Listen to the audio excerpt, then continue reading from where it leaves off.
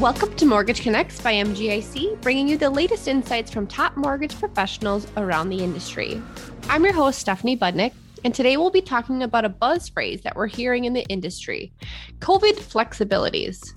Over the past 14 months, there have been numerous announcements made jointly by Fannie Mae and Freddie Mac regarding file documentation and evaluation during COVID-19 pandemic.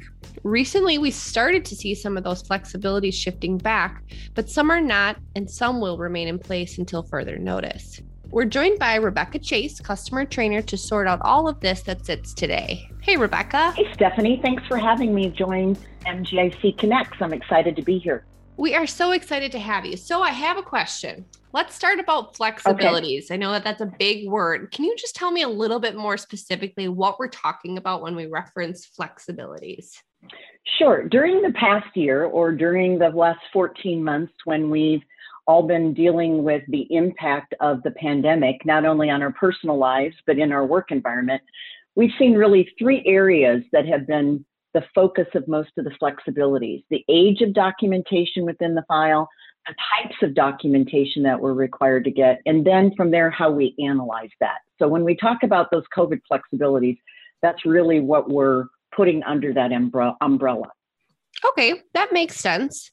Let's start with the good news. What's reverting to standard guidelines now?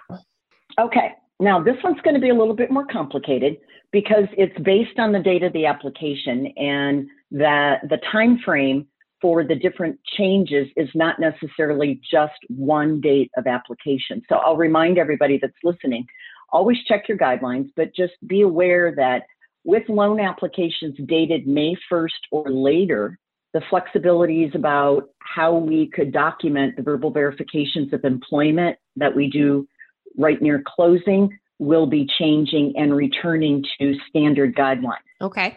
Along with the changes around appraisals, that's actually going to revert back to standard appraisal documentation with applications dated June 1st or later. And when we talk about appraisal flexibilities, we're really referencing the ability to use an external only appraisal or a desk evaluation.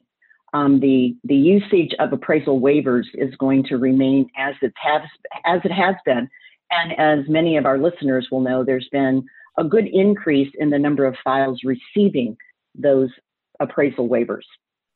In the middle of all of that are some changes around use of a power of attorney, and some of the flexibilities will remain in place. So just make note to yourself that if you encounter the need to use a power of attorney, to make sure you double check what's in play at this particular point in time. So that's what's reverting back to the standard guidelines, Stephanie. Okay. Well, then I guess the same question holds to what's remaining at this current time in regards to COVID. A couple things that folks may wish would revert are going to remain the same until further notice. And again, I'm going to put it in terms of three. The first is that doc expiration dates will remain at 60 days from the note date until further notice. So again, for those of you that are originators and interacting with borrowers, you may want to prep your borrowers that you may need to update some of the documents in the file before you actually get to closing, given that the doc expiration date is staying at 60 days. Another area, the second one, is the treatment of market-based assets. So if you have borrowers using stock options, mutual funds for closing and down payment purposes, then again, they're still going to continue to document receipt of those funds, and they will have to show proof of liquidation. If you're using market-based assets for reserve purposes, you don't have to liquidate, but you will be limited to only using 70% of what the current value is. So again, keep that in mind as you're working with verifying assets for closing and reserve purposes. And then the last area, Stephanie, that is going to be the same until further notice, is how we're documenting and evaluating our self-employed borrowers.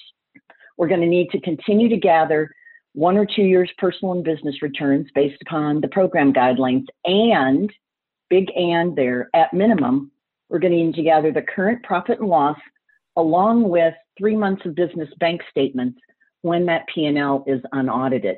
So the three areas, just real quick, is doc expiration dates, how we're dealing with market-based assets, and then continuing to document self-employed borrowers with additional information.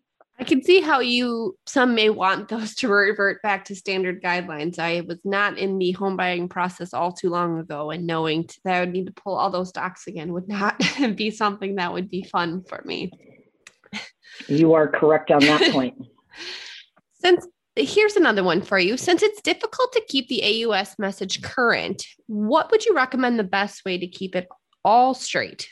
And that's a great point. The agencies, Fannie and Freddie, work diligently to keep the automated underwriting systems current, but with the flexibility changes, it takes a little bit of time for that to get programmed into Desktop Underwriter and Loan Product Advisor. So I always recommend that if nothing else, you read the subject line of incoming emails that are updates on what's happening. You may not have time to read it in depth, but find some way to organize it so that when you start to work with the file and you're thinking, wow, I wonder if that's changed, you have a reference place to go back and gather that information. Also, I'm a big believer in utilizing what the agency resources are.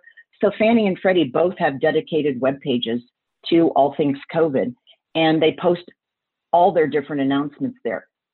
And anybody, whether you're a direct seller servicer or not, can sign up to receive the updates from Fannie and Freddie as they make those announcements. So those are a couple ways that I would try to keep things straight, because you certainly can't put anything into memory. More today is about being able to find the resources that give you that current up-to-date information. And before we move on, Steph, now just remind everybody that even the conversation that we're having today about what's changing and what's remaining the same is always subject to change. So when you're working with live files, please always re-verify your guidelines. I think that you summed it up very great there. I think that that's a really good reminder as a takeaway that things are always subject to change. And so to make sure everything is current, checking those guidelines and verifying your work on all of those active files is going to be pretty important. Well, I really appreciate the opportunity to kind of lay some of that out and hope that you and your listeners found it helpful. Thank you so much, Rebecca. And thank you everyone for listening. For all of the latest industry insights, subscribe to Mortgage Connects on Apple, Stitcher, or Spotify, or check out mortgageconnects.com. Thanks.